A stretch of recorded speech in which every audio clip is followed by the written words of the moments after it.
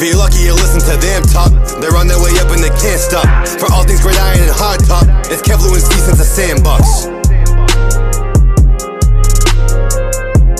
What's going on since the Sandbox family? It's Kev, Steve, and Lou. The trio's back and stronger than ever. And we're here to talk playoff basketball thus far. We're going to talk about some of the series, couple predictions, and just, what we see going forward and matchups we see going forward. How we doing today, fellas? We're doing good. And we're going to just jump in right where the games are tonight. And as of right now, it's halftime at the Lakers and Houston game. The series right now is 1-1. And, guys, I'm really leaning more towards the Lakers to finish the series. I mean, both teams has kind of, really had their games to show, hence the series being 1-1. But we were talking about this through text, before the series started. These teams defensively, offensively, however you want to put it, I feel like they really, match up not well against each other because the Lakers having the big – like AD and LeBron, and Houston's playing small ball, so I just don't feel like they have the bigs to cover them. And then,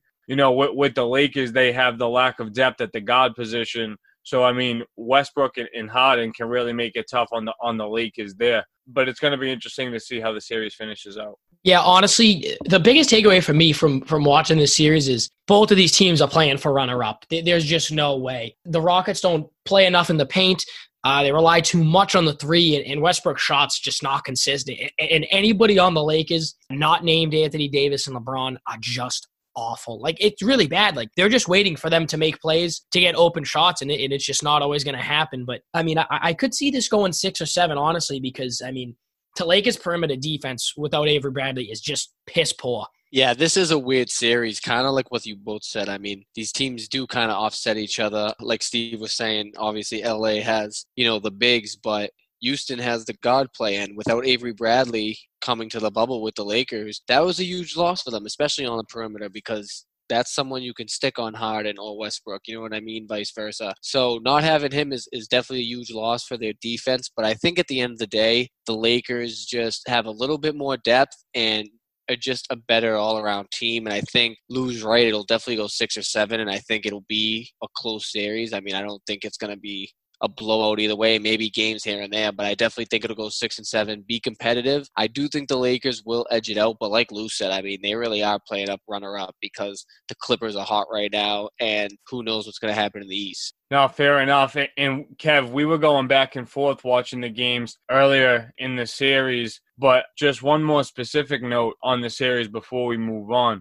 I mean, I feel like LeBron's really picking on Westbrook this series. I mean, I think he's blocked him individually at least 8 times. We know he dunked on him earlier in the series. So LeBron's just kind of having his way with those guys. I don't know if you guys agree, but I do agree, but it's funny because Westbrook is actually doing very well tonight, and he has hit a couple of shots, but how long can that continue? He's a very streaky shooter. He's not a good shooter at all. And it's all in his head, honestly. He's shooting 45% from the free throw line. Think of that. An all-star point guard, under 50% from the free throw line. That's in his head. So, I mean, if he can pull out this game and then continue the momentum, I really think that he could be a big piece for the series and kind of not let LeBron big man him. But, I mean, we'll see. This is the most important game for Houston tonight after getting blown out, because if they show some backbone here and that they can compete with the Lakers even after a huge loss like they suffered a couple days ago, it'll go a long way psychologically. And I really feel like that's what Russell Westbrook needs to get back on track, because if he's not that 1B to Harden, no chance. Yeah, I do think LeBron's definitely picked on, but outplayed Russ, I guess you could say. But I do think Russ will bounce back because, in the NBA, there's a handful of guys that even LeBron can't intimidate, and I think Russell Westbrook's one of them. I think he just gotten off to a slow start in the series. But like Lou said, he's playing well tonight, and I think he'll snap out of it. You know what I mean? A lot of it is in his head, but I think if he has a good breakout game tonight, and that can really change the series, especially for Houston. Now we have one more series in the West, the Clippers in Denver, that we were already talking about, that the Lakers and Houston could be just playing second place for. Obviously, the Clippers are looking really deep, are looking really good right now. And in the regular season, we were rationing on Kawhi for, really just playing half the games. Out of the 42 games that they played, I mean, he probably only played 20 of them or somewhere right around there. But it's really working out for the Clippers to find themselves in the NBA Finals at the end of the season. But I do think that Denver is playing well. But when the Clippers limit Jamal Murray at the perimeter, I feel like they kind of have more control of the game. So when Jamal Murray can't really excel to his best in the games that we've seen when he's occasionally struggled, I feel like Jokic does step up. That he definitely has the tendencies to make those full court passes that can switch the transition in the game and can help pick up the slack. I feel like this one will still maybe go 6. Denver might sneak one more game, but I definitely think that if Paul George continues to play good and the bench shows up for the Clippers, that they're going to control the series. Yeah, it's funny. It seems like the Clippers just kind of like daze through the middle quarters, you know what I mean, and then try to pick it up in the fourth, because there are times where they play lockdown defense, and then there are times where it's like a free-for-all to the basket. Or like yesterday, Gary Harris got a free fast break by himself. The Clippers weren't even paying attention. I feel like they know they're the better team. They're deeper.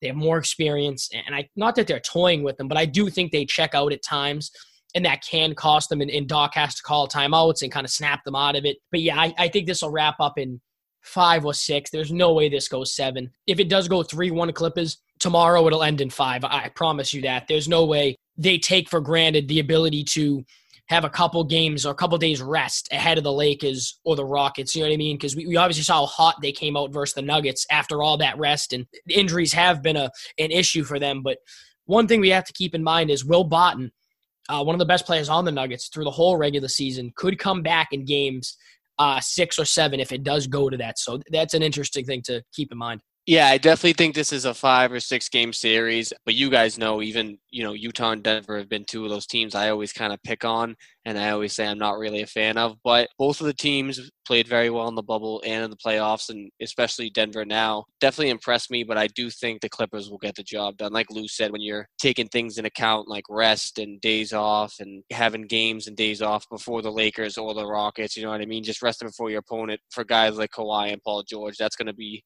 a huge difference maker in the series. And like Lou said, with that rest, they could start off hot and really, put the Western Conference Finals away early if they do clinch it and, get some days off. But yeah, I definitely see it going 5 or 6. I mean, shout out to Denver, but this ain't a year. No, fair enough. But I do feel like that Denver team has made strides. I mean, we've seen a lot of growth from a lot of those young guys, like especially Michael Porter. I mean, I feel like he's going to be a solid building block for Denver going forward. They'll know that. Jamal Murray, I feel like we definitely seen a different version of him in this bubble. I mean, it was definitely there at times last season, but I feel like we're seeing that more consistently. Whereas I feel like before, Jokic was really the shining star on that team, but now you can really put it to either of them. But to switch from the West to go to the East, we just found out that Miami did eliminate the Bucks, so that's going to be a team that's going to be playing either Boston or Toronto when that series gets figured out. But let's hop in there with the Celtics and Toronto guys at 3-2.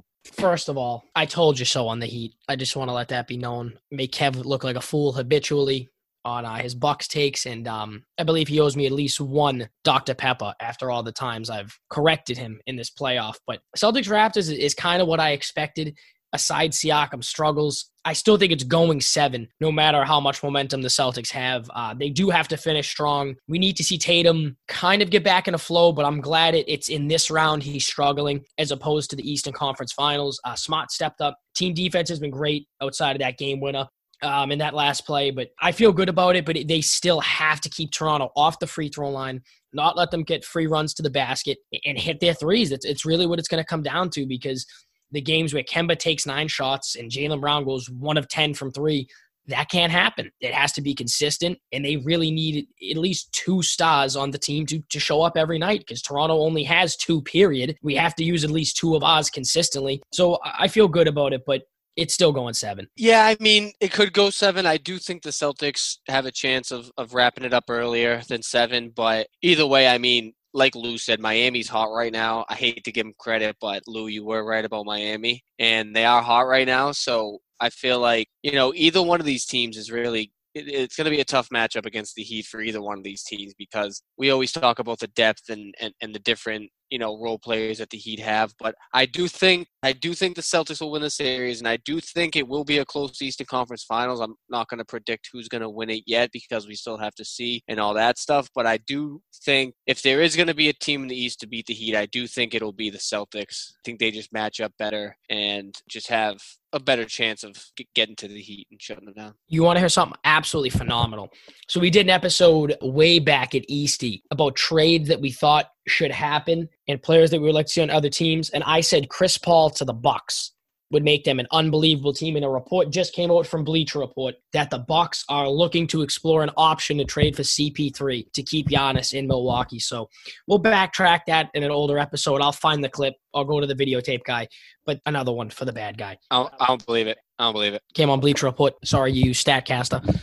Ooh, we'll just have to see if we're blowing smoke here. But just to go to the Boston and Toronto really quick, this series really should be handled already. But I do want to say that that with the circumstances of that game and in that half-a-second shot by OG Anunoby, I mean, I feel like that was really good offense there. That cross-court pass, I mean, with Taco Fall there. I know Jaylen Brown shouldn't have been off his guy, but I really wouldn't have expected that to be where the ball went either. But it was contested. It went in. But I think if the Celtics go 7 here, they could be in trouble. I really want the Celtics to finish in 6. I feel like the Raptors might be able to get some sort of a edge if we really go to 7. And if we're talking about Miami next round, I mean, their defense has been really scary consistently throughout.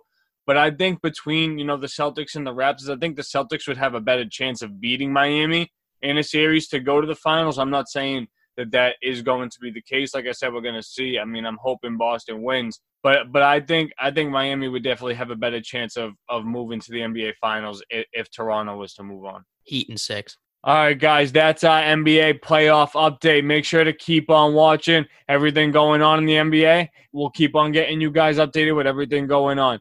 Make sure to give us that 5-star review. Since the Sandbox, we out.